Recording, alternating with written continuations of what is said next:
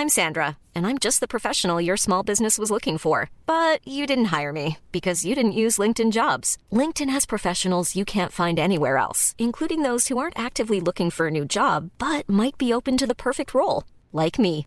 In a given month, over 70% of LinkedIn users don't visit other leading job sites. So if you're not looking on LinkedIn, you'll miss out on great candidates like Sandra. Start hiring professionals like a professional. Post your free job on linkedin.com/people today. Millions of people have lost weight with personalized plans from Noom. Like Evan, who can't stand salads and still lost 50 pounds. Salads generally for most people are the easy button, right? For me, that wasn't an option. I never really was a salad guy. That's just not who I am. But Noom worked for me. Get your personalized plan today at Noom.com. Real Noom user compensated to provide their story. In 4 weeks, the typical Noom user can expect to lose 1 to 2 pounds per week. Individual results may vary. I feel good. I knew that I wouldn't. I feel good. I knew that I wouldn't. Ain't no drag.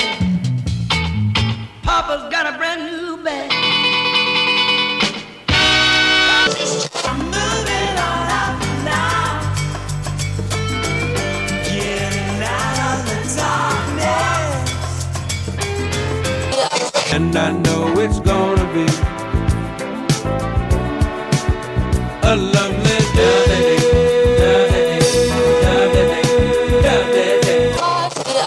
And I'm feeling good.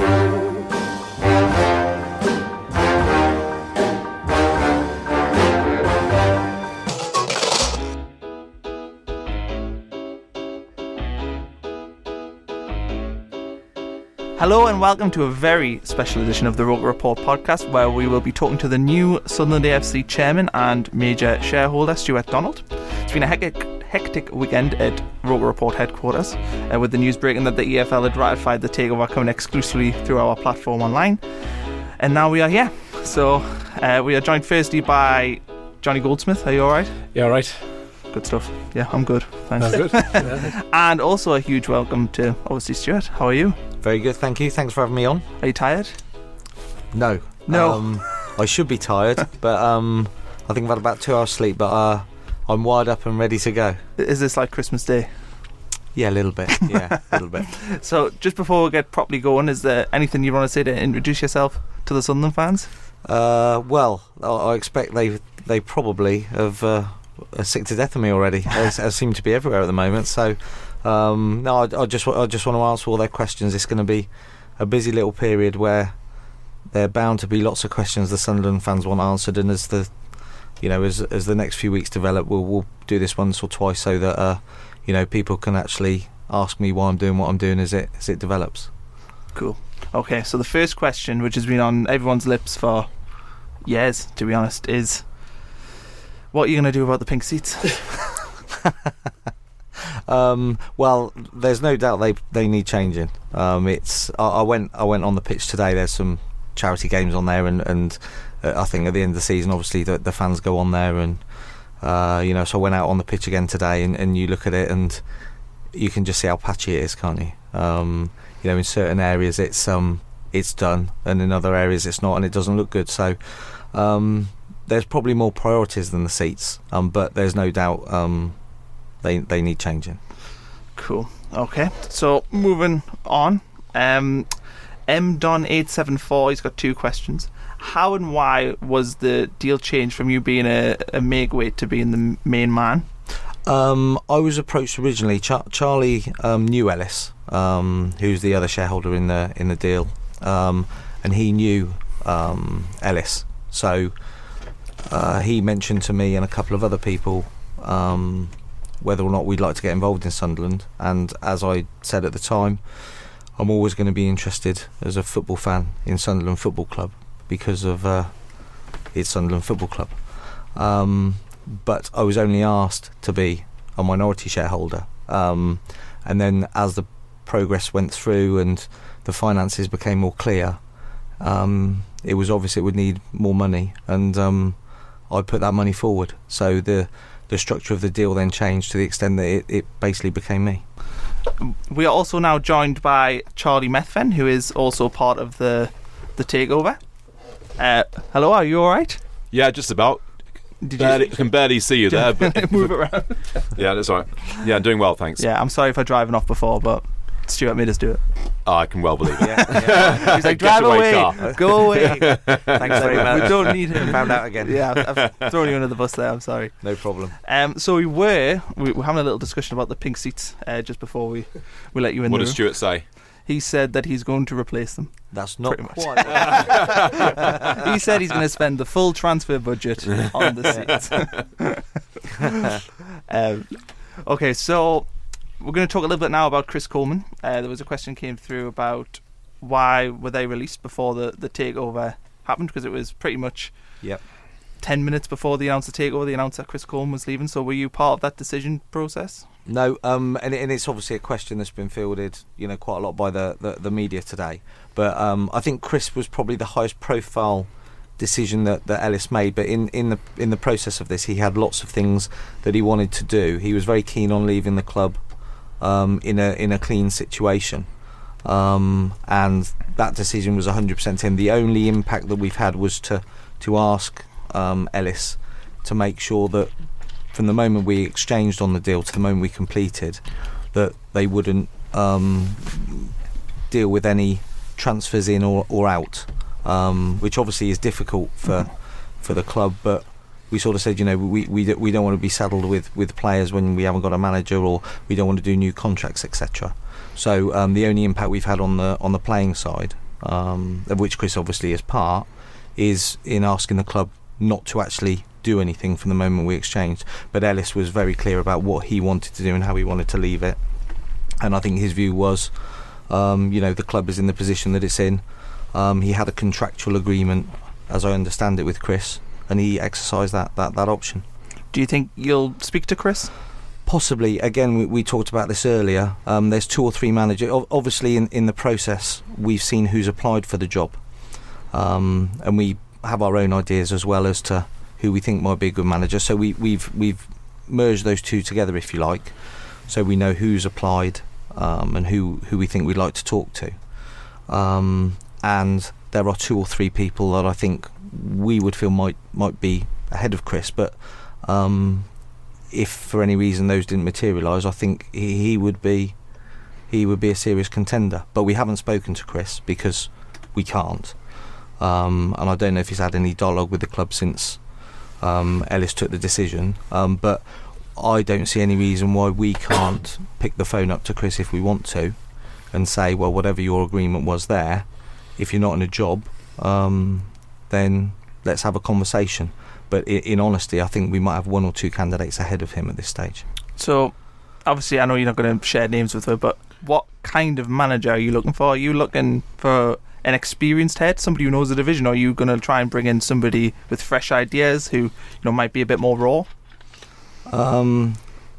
We're after. I think one of the biggest things we've identified is that the culture within the team, and to be fair, potentially within the club, is one where we need very high standards. We need to set the standards, and we need the manager to set those standards and demand that the football squad that we have is committed, is focused, is absolutely 100% professional.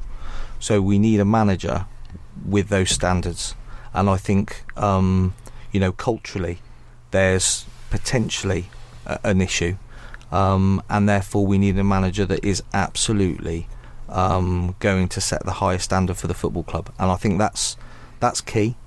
We want a manager that's been successful. We want a manager that actually wants to come here because they're excited by what we're trying to do and what we would say is the project of Sunderland, and we want them to buy into that. Not someone that's coming here, just because it's Sunderland and they probably perceive we'll pay bigger wages and it'll be a way for them to sort of earn a lot of money, and if they're not successful, they get a big payday. This has got to be somebody that's here, that is going to be here and help us transform the football club over the longer term. In regards to just to move a little bit towards what the takeover, Can you explain a little bit about the finances of the takeover? Because I think there's a bit of people aren't sure about the parachute payments, about transfer fees that are going to be incoming in the summer. You know, the likes of Barini will be coming. Yeah. It's likely that Khazri would probably leave, them sort of players. Can you explain, is that money going to go back into the club? Are the parachute payments and the transfer fees Sunderland Football Club's, or is some of it going to go well short? Good question, and that's a pretty panoramic way of putting it, which I think is the right way to look at it. There are payments that are due to come into the football club. There are payments that are due to go out of the football club. And both of those two segments of revenue, effectively, we have no control over. These are pre-contracted payments in and payments out. You've then got stuff that money is going to need to be spent on, which is still variable. And you can probably get what I'm alluding to there. The restructuring of the business and the restructuring of the squad and other issues that you may have already brought up. As things stand right now, there is a substantial amount of money that needs to be spent, you might call it invested, over this summer to try and get us to the blank sheet of paper which we need to be at to rebuild this house on solid foundations. Because as I said earlier on when I was speaking to some of the journalists, at the moment you're in a situation where the foundations aren't right, so it doesn't matter how much money you pour into it, the result is not going to be right. So in terms of the mix, just addressing what I think is the underlying question, I mean, in terms of the Premier League payments, first of all, let's cover that off. The Premier League payments are somewhat aligned with the transfer, the gap in the transfer. I mean, that they're similar sort of figures, that type of stuff. You might get some transfers in. Obviously, we'll be working hard to make sure those are as good as could possibly be the case. If players are going to leave, we want to get the right price. And again, I'm not sure that the club has always managed to achieve that in the recent past. And in terms of the restructuring of the business and the squad, again, some money may need to be invested, but we want to be very sure and very careful how that money gets spent. People have been saying earlier on about Ellis Short taking the parachute payments going forward. That's not the case. I mean, what's happening is that Ellis Short is enabling us and allowing us to pay for the club over a period of time to try and ensure that we've got enough cash flow in the meantime, working capital is the phrase, to actually put right some of these things that need to be put right. If one had to pay him the full 40 million up front and then had to cover everything that you need to pay for in the short term, that would be difficult for almost anyone to do. That's an awful lot of cash. So he has accepted that he will need to be paid out gradually. Now what then happens is that when somebody is owed money effectively in that situation by us, they then need to take some security over the eventuality that we then turn around and say one day, well, we're not going to pay you. And the thing which is most easy to put that security against are the Premier League parachute payments. So it's security for Ellis to make sure that he does get paid out his £40 million, but it's not like he's going to be turning up here on the day the Premier League parachute payment arrives with a big sack over his back and waiting to take it back to Florida. That's not the way it's going to be. Okay, good. I'm glad to get a little bit of clarification. I think there's been a bit of debate amongst fans about his intentions. Misinformation. Yeah, it's because I think we saw the deal happen. He's wiping off the debt, and we're like, it seems crazy that he's going to wipe off such a huge amount of money. And I think it's hard when we've got such a negative perception to sort of see what his angle is on that. No, to be fair to him, he's written off the debt, and in that process, hopefully the Sunderland fans will be pleased that he's chosen our consortium, because I believe we're the only consortium, as Ellis I'm sure would say, where when Ellis said he will let the club go debt free, what that means is he doesn't want anything for the debt, but he was assuming that the new purchasers would port that debt across to themselves. So whilst Ellis never wanted anything for it, and I think it's about £125 million, he's written that off, but on the assumption that we would then take that debt over, so Sunderland Football Club would owe the new purchaser that money. And we refused that, because what that basically means is, although he sold it for £1, it would then owe me and Charlie £125 million. Which is no way to start our relationship with the Sunderland fans. Yeah. So we said to Ellis, no, that's wiped off completely. Don't transfer it to us. So hopefully the Sunderland fans will see from that we haven't tried to make an advantage there of Ellis's good nature, and he was very, very keen to ensure that the football club, from his perspective, went to the people that he thought would do the best. That's now our responsibility to prove that was the right decision. But whilst I think he would admit he spent a lot of money on Sunderland, he hasn't made the right decisions, he would say, and he would say he's got a lot wrong. And he said the last thing that he can now do is ensure that it's debt-free, safe, and goes to the best people that it can. And that's what he believes that he's done.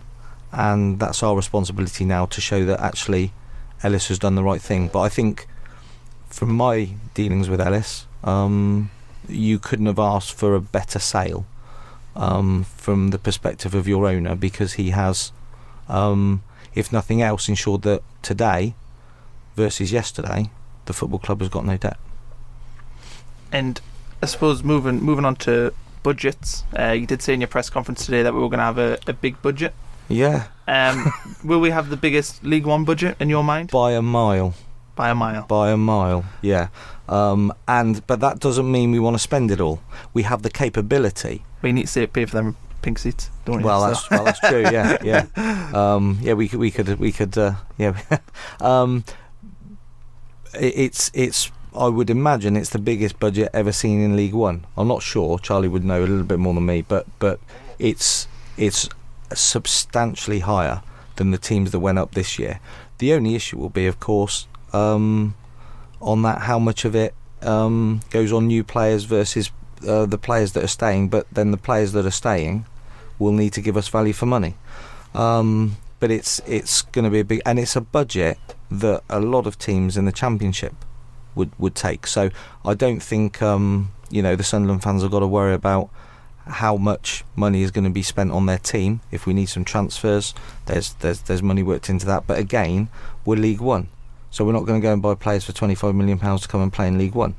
But I would think it would be as big as 5 or 6 teams potentially. But an important message to send out is that whilst there's a capability there to pay the right players to come here, this isn't going to be a free ride anymore. And if agents come knocking thinking that they can add an extra 10-20% on what they're asking for because it's Sunderland, then those agents will be sent packing, and they'll have done a really crappy job by their players, because they'd have lost them the chance of playing for the best club ever to play at this level. And we're going to have to be very hard and very clear about acting in the interest of this football club on a continual basis. The reputation of Sunderland in the game is that this is a place where people have come to take the piss. I'm sorry to say, that is the truth, and that's been the case for quite some time. People have come here not because they passionately want to be here, because they've heard it's one of the places where you can get paid really well, not very high expectations, pretty easygoing culture, etc. That has to change, because you cannot succeed when there are people here who are thinking in that way. So budget is like a capability, rather like the fan base is a capability, the academy is a capability. But unless it's applied in the right way, it doesn't mean anything. It could be wasted by the wrong people, and if it's put in the wrong hands, it could be wasted, as Ellis has found. So we feel that responsibility very carefully, because Stuart talks about the budget, and a lot of fans think of that in terms of, it's Stuart's giving the budget. Well, it's him allocating the budget, but the vast majority of that money, of course, is the fans' money. Yeah. That's the reality of the situation. And if I were to sort of enter a plea to Sunderland fans, it's to recognise that the drip that they've been in, the intravenous drip of morphine they've been in for the last however long it is, expecting owners to spend cash and that will somehow make things better, is to recognise that is partially what's brought the club to where it is. Because there's not enough responsibility, not enough accountability, and not enough determination to make every single penny count. And under us, that is going to change. Have you thought about models of sort of teams that have been in this position? I know Southampton's been in before. They've got it right. They're in the Premier League now. They've got a very good academy. You've also got Norwich, came down, went straight back up. Wolves have done it before. Are you looking at them sort of teams and sort of trying to learn from them, or are you going to sort of set your own path and ignore the history of that? Well, I think the team that we talked about earlier that we'd like to be like is Borussia Dortmund. And Charlie articulated that very well, I think, to the media, because they were asking us if we were going to compete with the Tottenhams and the Chelseas and the Man Uniteds. Well, first of all, unfortunately, at the moment, That's not our competition. So we've got to get to that level. But if you look at a club like Borussia Dortmund, they don't try and compete with Bayern Munich. Financially, yeah, in terms of splashing cash on players, but they do compete with them on the pitch. Certainly on one in every 2 or 3 seasons, they compete very hard, but they've got a very clear idea of who they are. I think Southampton, Stuart would know a fair amount about, because it's a neighbouring club to Eastleigh, but looking from the outside, what they got right was the academy and the development path through the academy through to the first team. Being honest with you, as a club, it doesn't have the same potential as Sunderland. So the ability to get 45, 50,000 in the ground, you know, if Sunderland was in the position that Southampton's been at for the last 3 or 4 years, getting to cup finals, being in the top 10 of the Premier League on an almost constant basis until this season, the Stadium of Light would have 50,000 people inside of it, and you'd be thinking about building another tier. So what Southampton's done has been really phenomenal for the size of club that they are. They've gone right to the very edge of their potential, and Burnley have gone even maybe beyond the edge of their potential. The issue with Sunderland is not the potential. The issue with Sunderland is understanding what it is and regaining its soul and regaining its connection with what its history is, what its fan base is, what is particular to Sunderland. Because in reality, when you think about it, and it just doesn't take long to work this out, if you're a foreign player who wants to come and live in England, probably you're not thinking the place I want to go and live is Sunderland.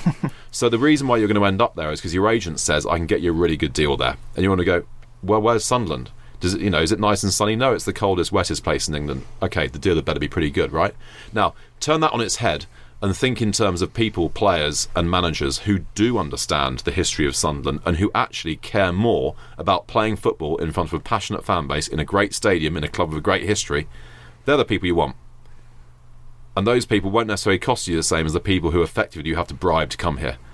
And when you look at some of the payments that Sunderland's made in the last 10 years to people who never really wanted to be here, as a fan myself, it's sickening. It is absolutely sickening.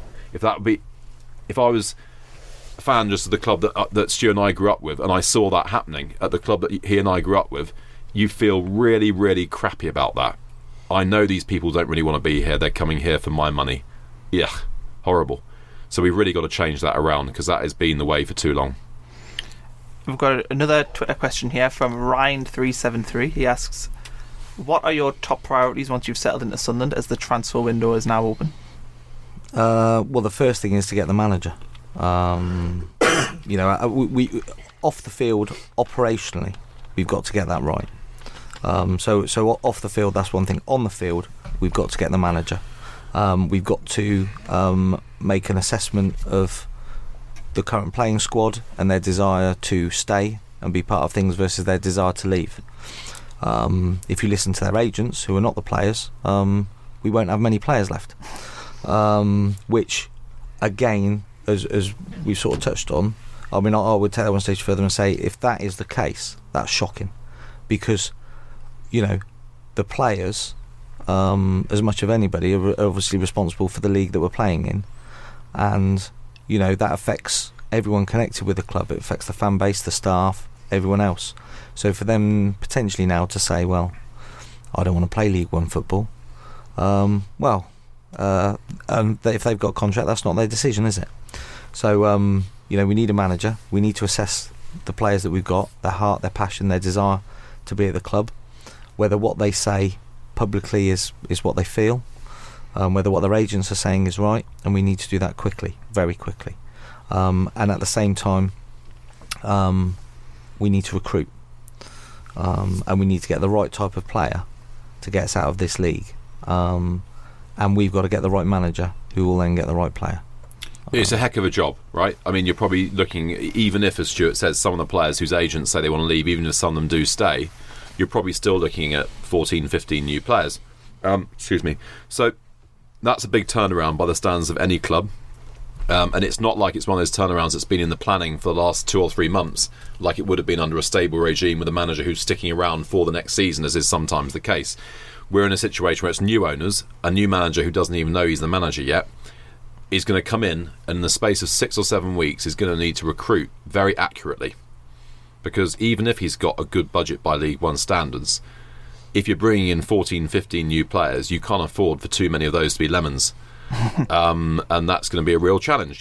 There's no way around that. When we got to front up to where we are. I think that's the important thing. Fans, board, everyone involved with the club has to front up to the reality of where we are. And if we all front up together and face in the same direction, understand what the challenge actually is, then we got a real chance.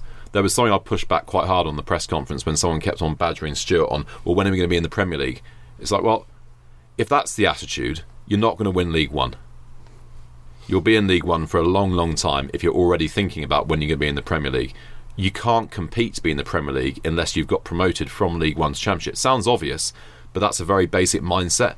And if there was a criticism I would level at the club, having spent the last 4 or 5 weeks around it, is I don't think as a club it's yet accustomed itself to not being in the Premier League, let alone not being in the Championship.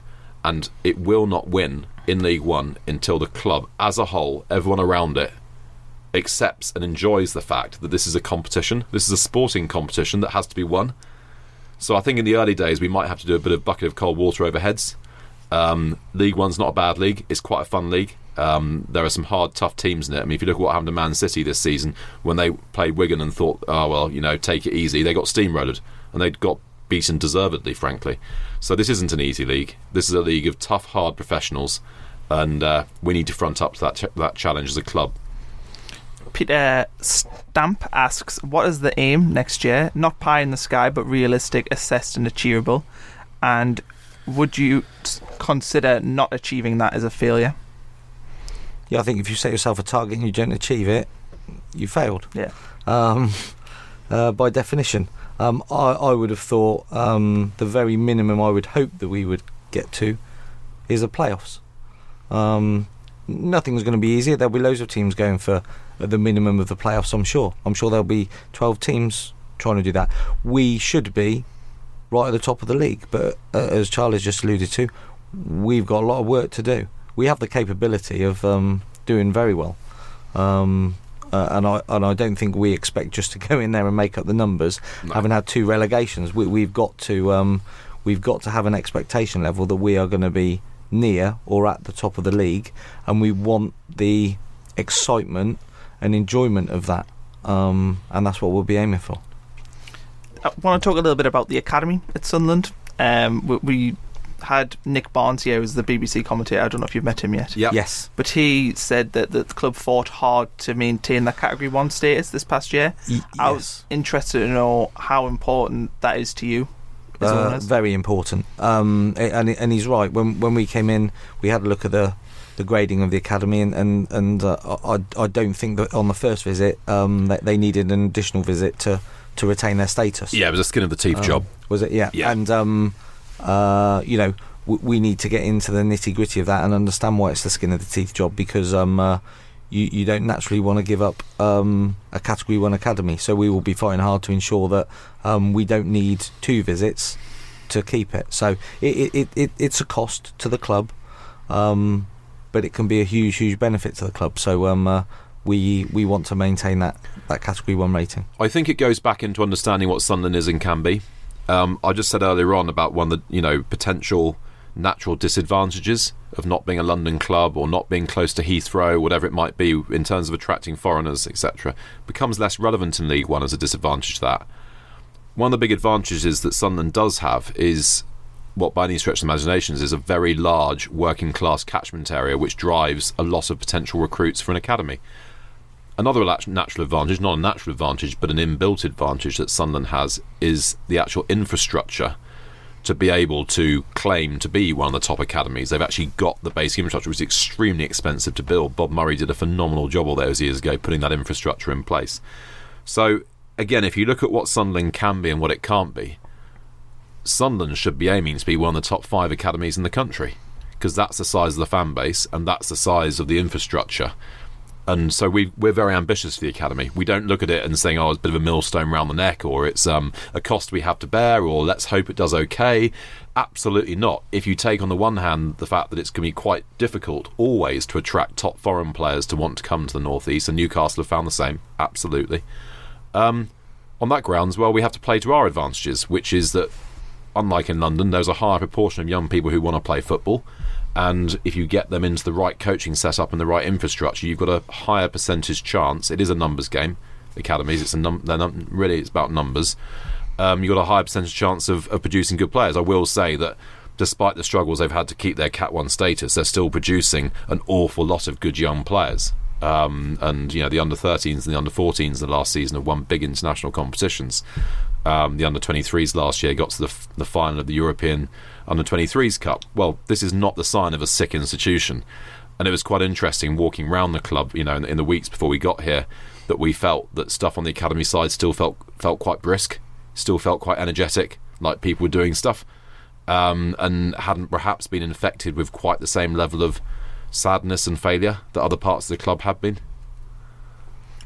If we're going to talk still a little bit about the academy, obviously you two aren't, I suppose, quote unquote football men. You didn't play, you haven't been sort of in coach. I know you've obviously been involved in it. Will you be looking at getting somebody in the club like people always want Kevin Ball? He's somebody who's around the club, but he's not really got anything more than an ambassadorial role. Yep. Are you going to be looking at bringing in football people, maybe people who know the club, better than maybe what you do? I think without doubt we'll look at bringing in some football people. Yeah, absolutely. There's no shortage of people that are willing to offer us advice, and ex-footballers, etc., or current coaches or managers. There's an awful lot of people saying, bring me to Sunderland and we'll advise you and we'll do this. Again, just like the manager, it's going to be important we pick the right people to come along. But I don't think for one second Charlie and I envisage not having football people around us to help us with the structure and the organisation and the results that the team are going to produce. I don't knock everything that the current management has done. I think the current management had a difficult situation when they came in. I don't understand the Kevin Ball situation. There's a man in the prime of his career who's achieved phenomenal things, the England captain, the England goalkeeper, coming through his youth team, etc., wandering around doing club dinners at the age of 51, 52. That's just not right. I mean, that guy is absolutely in the prime of his coaching career, and I know he had some problem with his knees for a bit, but I think we'll be sitting down with Kevin and discussing a more proactive role for him going forward, because we've had meetings with him already and we like what we see.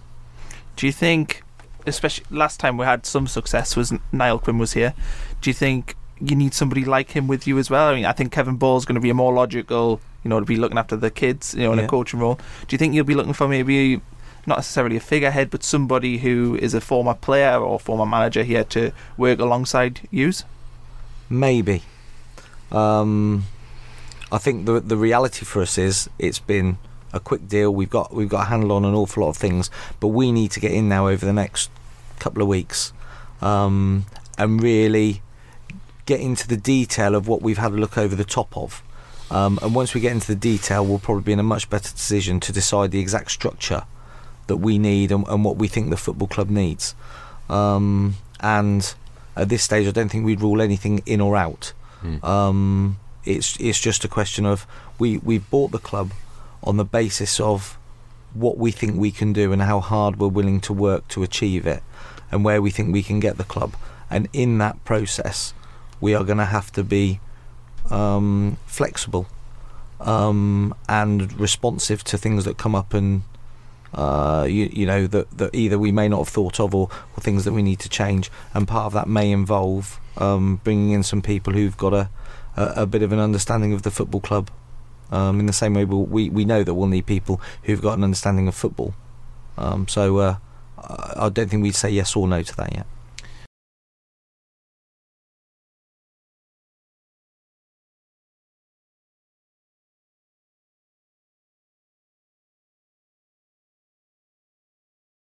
Okay, we had to take a brief stop there to welcome Netflix in. They're here recording with, so that means we're as important as Meghan Markle and all them absolutely and everything else. No doubt about that. So we'll get back into it. I've got a few questions that I suppose I've got a rough idea of what you'll say, but Jack Rodwell, a lot been said about him, on a lot of money.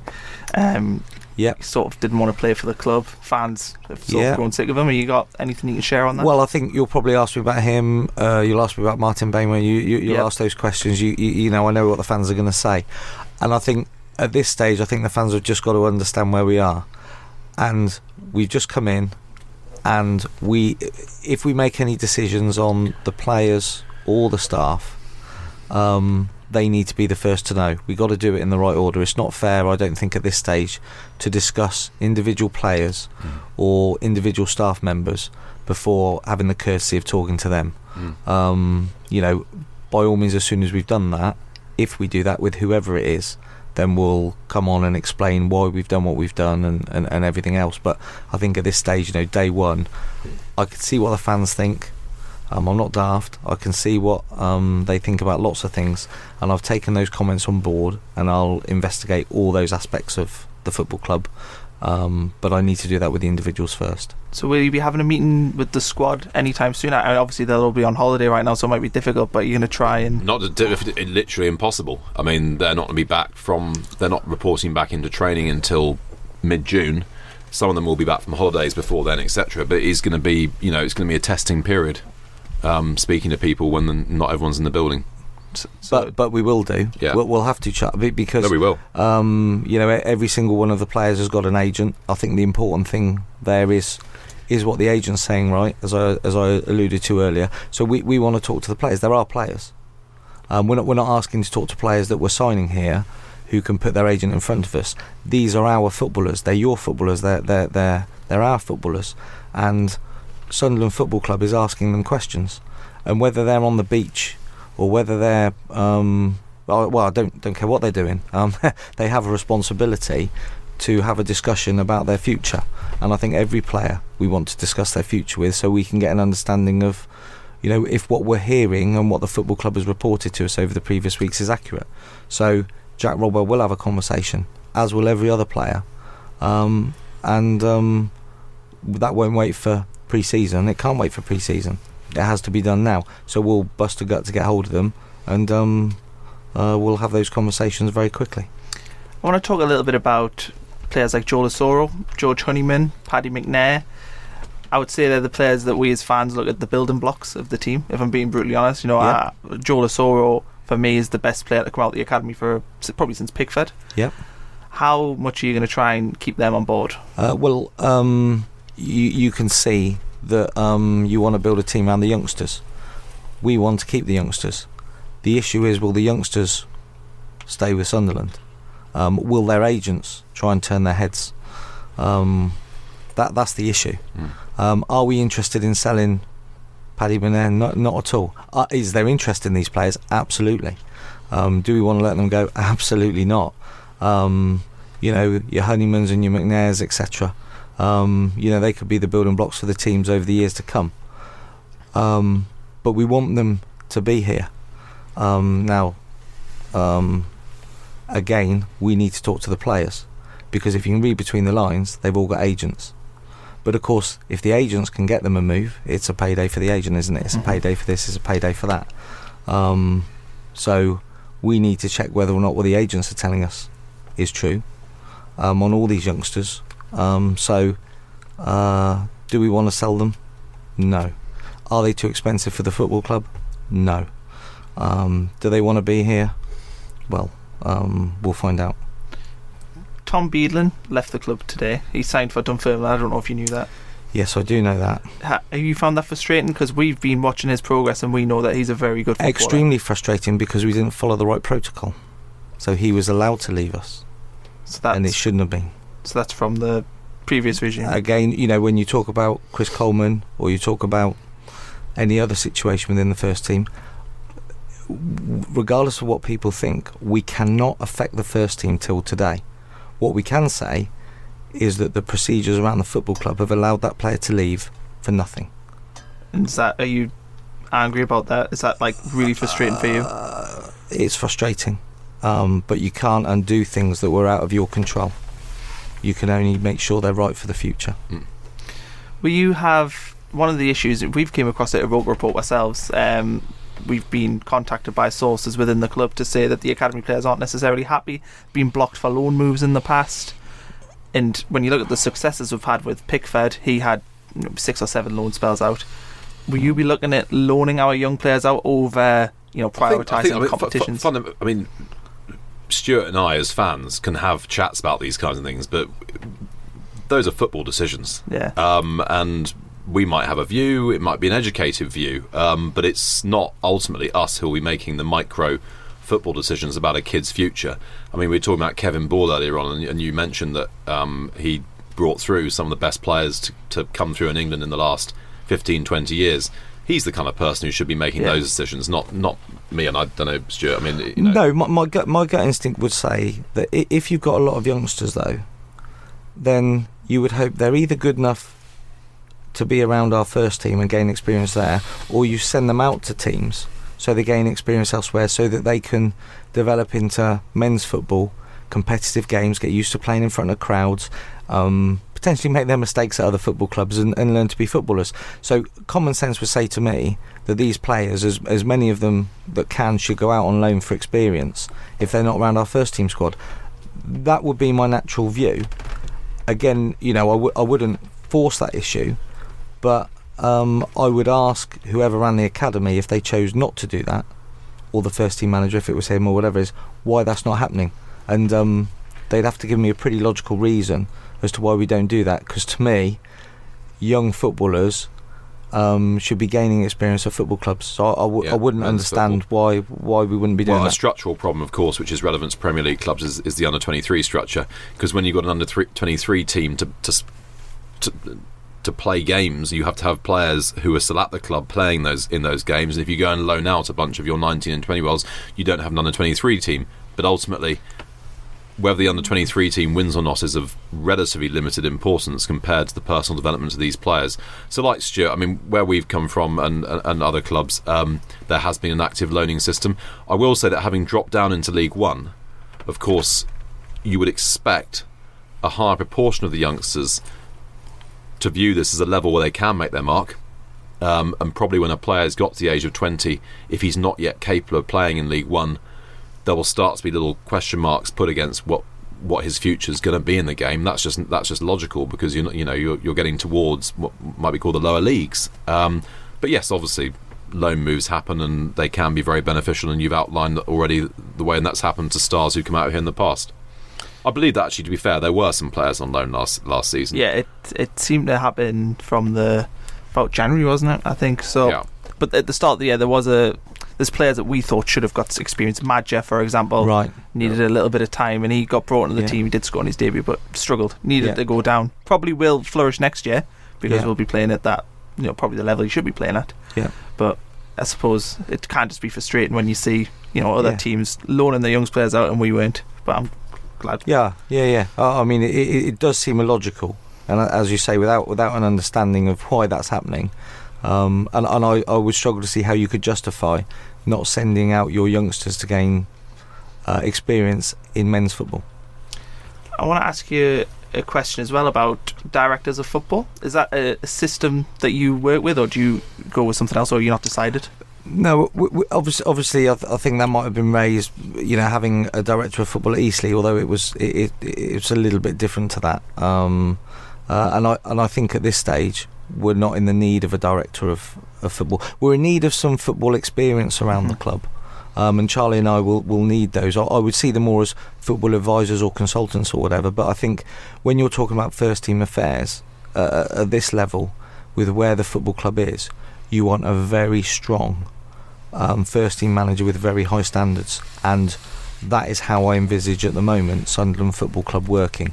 And we may well get some people in to advise us in the overall football market, but I think we don't need a director of football, would be my judgment call.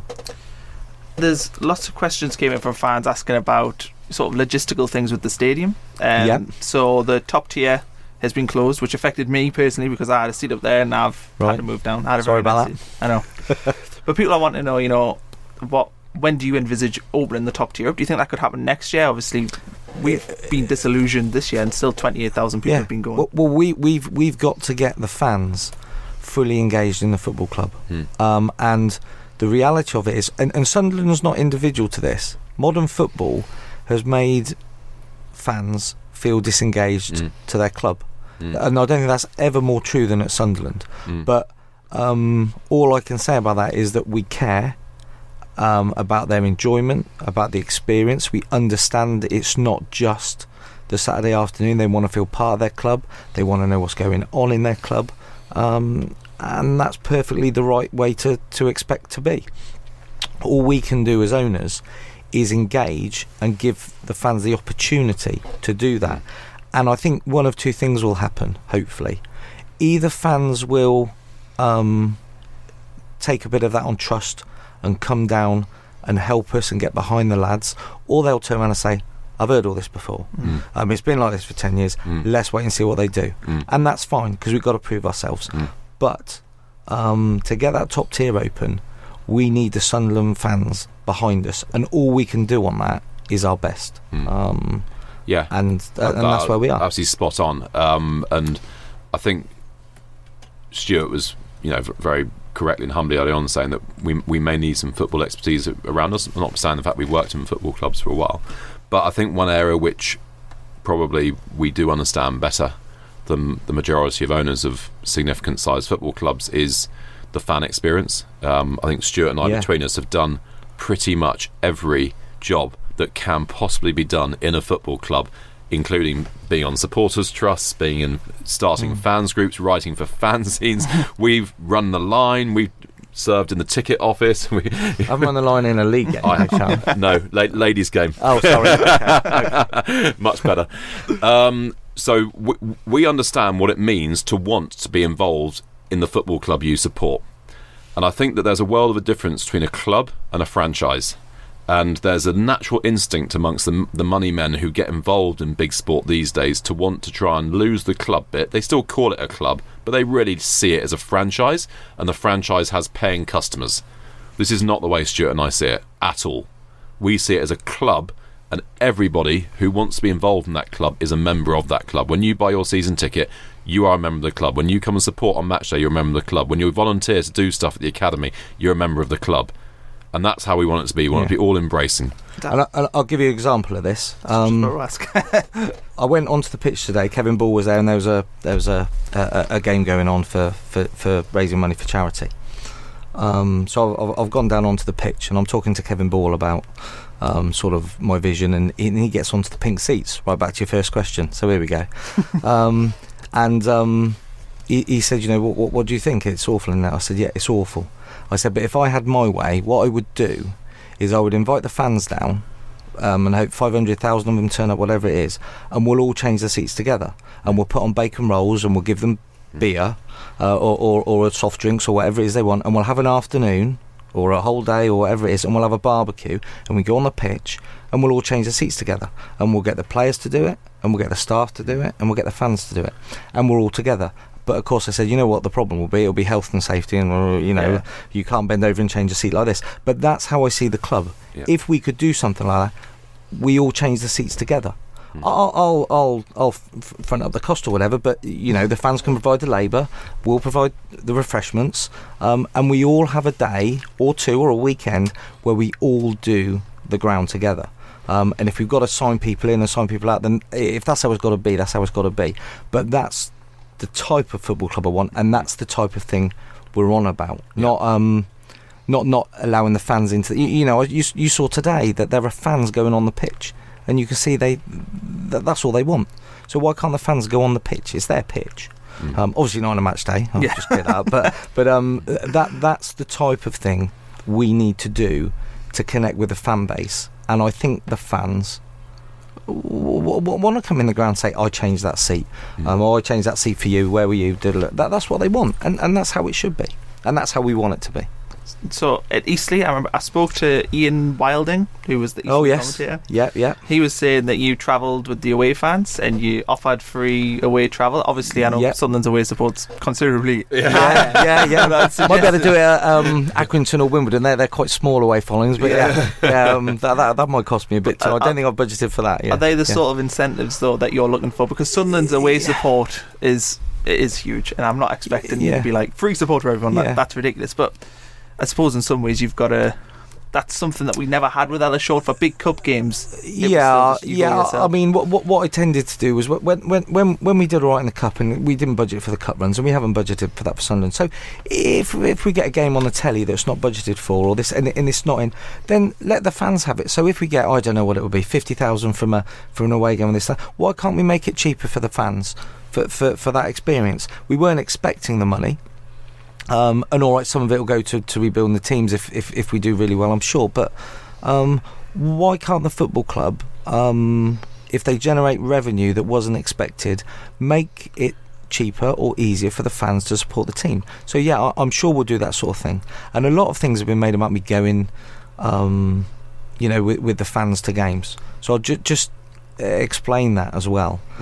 That's not gimmicky. I've done that for the entire time. And the reason I do that is I know there's a protocol in football. I know the directors mingle, and I will do that aspect of it. But I'm a football person, so I'll get 46 days a year to enjoy the game, and I'd like to do it with my fans, or with our fans, because they're there every week. They are our clients. They are our customers. And I don't want to sit there through the game listening to every little thing that's wrong with the club, but I want to be where the passion for the club is. And I'm sure that's in the boardroom in varying degrees, but I enjoy that. So I won't be able to do it every week, but that's, I'm a football person. So I grew up going to football with my dad and then my mates, and I stood in the terrace behind the goal. And that's what I like about football. So just because I pay for it and run it, I want to keep that experience. I just want to be in the, and I'm sure I'll be a little bit covered up at away games or whatever to try not to get all the criticism that I'm sure will be coming my way. But that's why I'll do that. I'm much more into the fan experience, and I get to see, what they experience. I know what it is. That's my Saturday afternoon. So it might not be quite the done thing, but and the fans pay a lot of money to go to these games, but I'm paying quite a lot to go to a Saturday afternoon game, so I'd like to enjoy it the way I'd like to. And the home games I'm sure I'll do what the correct protocol is, but some of the away games I'd just like to go with my boys or my friends and just enjoy the game like everyone else. In regards to yourself, obviously this is obviously a big move for you. And yes. It's probably a huge risk. I probably wouldn't be sleeping if I was you with the amount on the line. But do you see yourself as a long-term owner here? Like, is this going to be your club for the next? I hope so. Yes. 5, 10, 15 years. I hope so. Yes. It's not a huge fine. I know a lot's been made that I've got £8 million. I mean, just so people know, I had to show the league £50 million to say that I could cover Sunderland. So I've managed to find that in my piggy bank under the bed somewhere. So I'm not as destitute as some would make out, but it's not a big financial gamble. It's a big footballing gamble. I've put myself on the line to say I can do something here that other people have been unable to do. It's a challenge. It's a bit frightening. It's scary. It's hard work. No doubt about that. It's going to be exciting. It's going to be a challenge. It's not going to change my life forever if I get it wrong. In the sense of financially, I'll still be able to do the things that I do. It will change my life from being a failure in football, and that's not something that I want. And I've put myself on the line to be shot at, and I accept that. So I've got to back my judgment. But it doesn't worry me or scare me. It's got to inspire me. Do you, with a football club, often it can be almost, you take business sense out of it because it feels a bit more personal, because it's something we all love and enjoy. Do you worry that you might make the wrong decisions because I'll get emotionally attached? Yeah. No. I don't think so, because I might make a few emotional decisions around the seats or whatever it will be, and if I see people being happy with things, that might encourage me to spend a little bit more money. But fundamentally, I'm not going to spend money that either I haven't got or that's going to hurt me. So and I'm not going to put the club at risk by whacking great big £100 million debts from a bank. The football club has got itself to a position through this deal where it's square again. The running costs are more than the income. I've agreed to cover that, and I've agreed to cover that for a period, and I need to back my judgment that I can make that period as small as possible, whilst also bringing success to the football club and getting them up. And if I can do that right, then I'll judge it as I go. when it comes to the international consortium, we touched on this earlier, there are lots of people that have expressed an interest to come and join me in this venture, but they have to come for the right reasons, and they have to come to add value. Now, I can look after this football club in the Championship and potentially beyond, depending on how well the money's spent and how we do it. But there are one or two people I think could add real value if we become really successful. And that's where the international consortium comes from. And they're not in straight away because of the time period. We've kept this very lean and very quick to get through so we can have the whole pre-season. So putting some foreign investors in that have to be checked. I mean, you know, I'm whiter than white. My money's all come from regulated insurance businesses. You can't get more whiter than that. And you know, I've managed to, you know, get to a stage where I've gone through this process pretty quickly. If I'd have added other people into it at this stage, we could have been 2 or 3 weeks delayed, and we can't afford that. But there are people in the wings, if we judge it's right, that can come in and help us, but only for a minority, because it has to be done the way we think it should be done. So you say the minority. What actually is the percentages of the club now? You're 94%, am I? Yeah. Yeah, and you're 6. And you're 6. Yeah. Yeah. So that it feels more 50-50. Yeah. So is that something that, you know, if you say a minority share, what's the least that you would want of the club? Like, what's the most you would get rid of? 20% probably. Yeah, so you still always want to be the at this stage maker. Absolutely, and I think that's something that's going to stay for a while until I can achieve what I've set out to achieve. And if at that stage we'll see how it's gone, and if I think I can still do that, I'll keep doing it. If I think I need help, then I'll ask to get some. Fortunately, in business, I'm relatively well connected, so that these people would want to come and join potentially. Or if the right thing to do is to let it go, then I would let it go in the right way. But that's not even in my mind. My mind is just to get this right. Okay, I think we'll close up with a few final questions, few that have few just fan questions. So I was asked today by David Shaw what you're going to do with the women's team. So that's been sort of, I think they've got rid of them, haven't they? They've stopped financing. Yeah, as I understand it, yeah. I mean, we haven't analysed that yet. Yeah. But the only thing I know about that is that the lady that runs the finances told me it costs £600,000 a year, and we need to have a conversation about that. And I said, okay, just let me get in, and we'll put it on the list. And that's where it is. It's on the list. And Craig Robertson said, "Can we get some better tasting lagers?" This must be the primary subject dear to my heart. Right. I don't know about Stuart.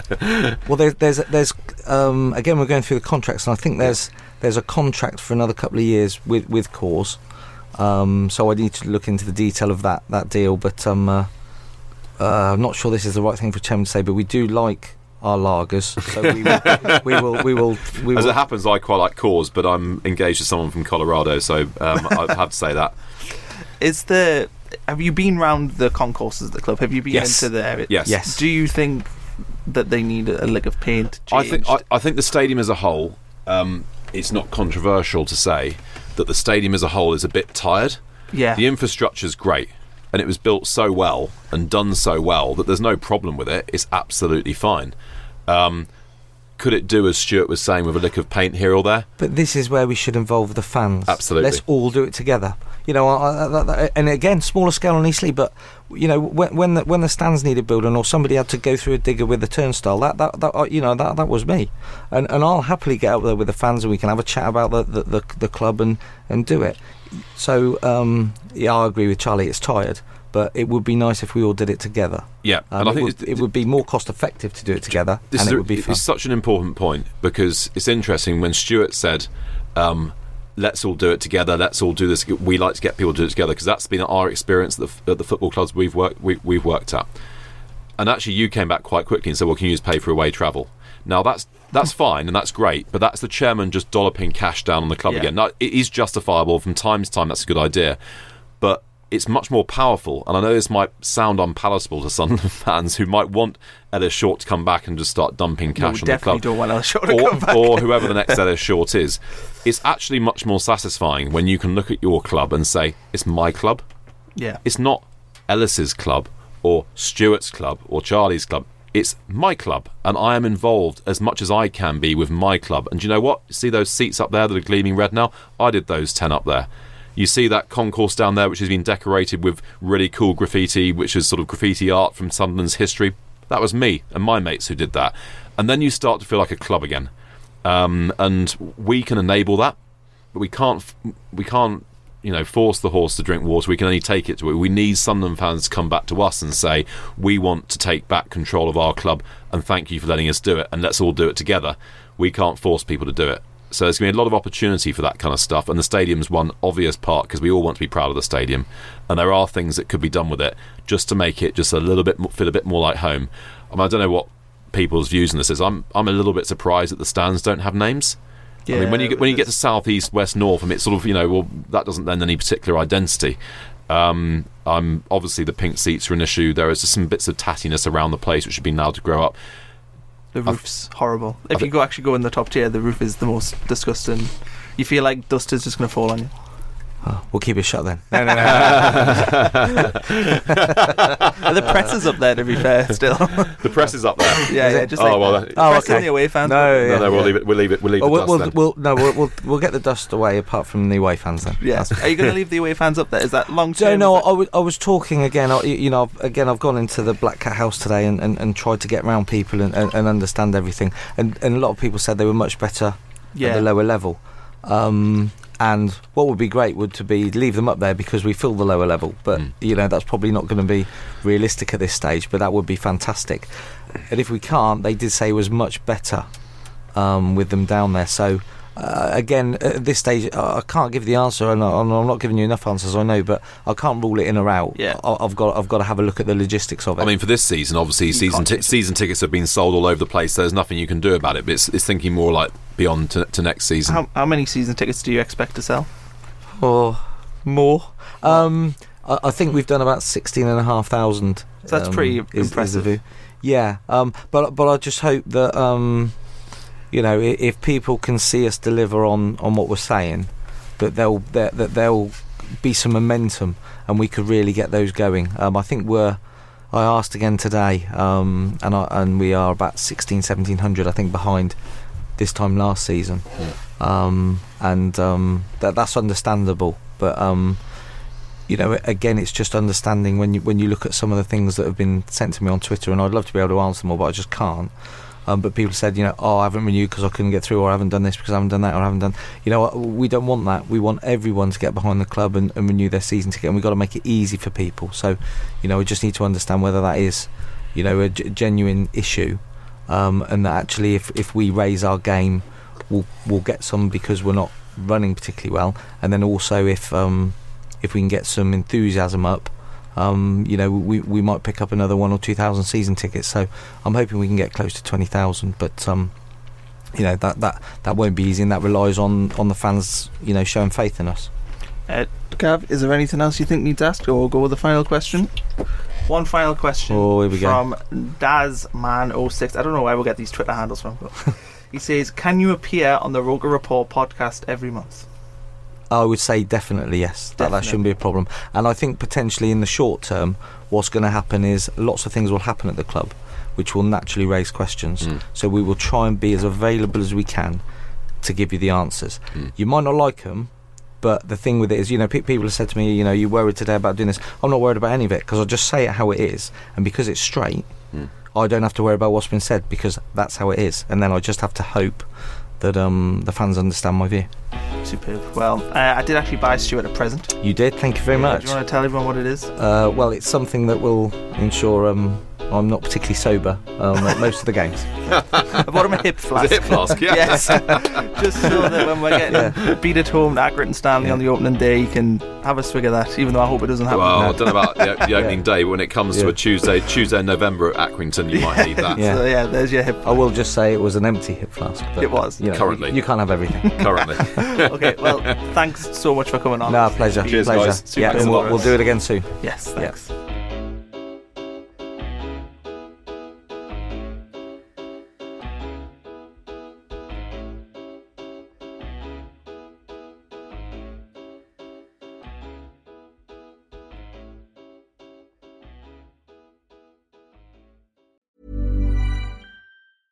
Hey, it's Paige DeSorbo from Giggly Squad. High quality fashion without the price tag. Say hello to Quince. I'm snagging high-end essentials like cozy cashmere sweaters, sleek leather jackets, fine jewelry, and so much more. With Quince being 50 to 80% less than similar brands. And they partner with factories that prioritize safe, ethical, and responsible manufacturing. I love that. Luxury quality within reach. Go to quince.com/style to get free shipping and 365-day returns on your next order. Quince.com/style. When you make decisions for your company, you look for the no-brainers. And if you have a lot of mailing to do, Stamps.com is the ultimate no-brainer. It streamlines your processes to make your business more efficient, which makes you less busy. Mail checks, invoices, legal documents, and everything you need to keep your business running with Stamps.com. Seamlessly connect with every major marketplace and shopping cart. Schedule package pickups and see your cheapest and fastest shipping options from different carriers, with rates up to 89% off USPS and UPS rates. And with the Stamps.com mobile app, you can take care of mailing and shipping wherever you are. Make the same no-brainer decision as over 1 million other businesses with Stamps.com. Sign up with code PROGRAM for a 4-week trial, plus free postage and a free digital scale. No long-term commitments or contracts. That's Stamps.com. Code PROGRAM.